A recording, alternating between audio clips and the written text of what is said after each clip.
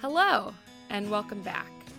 We are just concluding the first week of month 2 of Encyclopedia Womannica. Despite the fact that the show is quite short, there's a lot that goes into each segment. You may be wondering, how do we put all of this together? What goes into every episode? I decided it would be fun to bring my sister Liz on air to talk about our process. So Liz, what's your process? Hi there. I've always loved history, and I am also a bit of a nerd. After leaving a job I've been at for years, I decided to use my newfound free time to look into the stories of great forgotten women from history, and was deeply inspired by the vastness of what I found. Once we decided this might be interesting to other people as well, I used the research skills I learned in college and grad school to source the stories of incredible women for a year plus some. I wanted to make sure that we had a diverse group of women too, so I took pains to ensure we had a wide variety of women from around the globe and across time periods.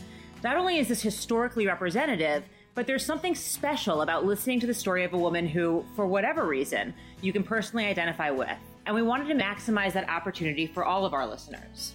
Then we did a lady draft.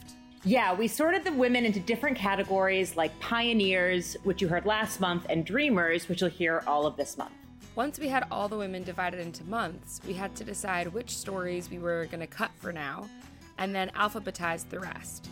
Then we had to script, edit, record, find archival audio, weave all of that together with music, and cut it down to about 5 minutes. Bottom line, it's a ton of work to keep this show going. And we didn't even talk about the marketing and sales that goes into keeping us afloat. When it's time for us to go to sleep, it's vital that we sleep well. You can probably tell that we're obsessed with telling the stories of experts, and the people at Casper are experts in creating mattresses. The Casper mattress is continually improved by a team of engineers to make it comfortable, anatomically supportive, and focused on spinal alignment. Special thanks to Casper for sponsoring this month of Encyclopedia Womannica. You can get $100 off a Casper mattress if you go to casper.com and use the promo code Encyclopedia. Terms and conditions apply.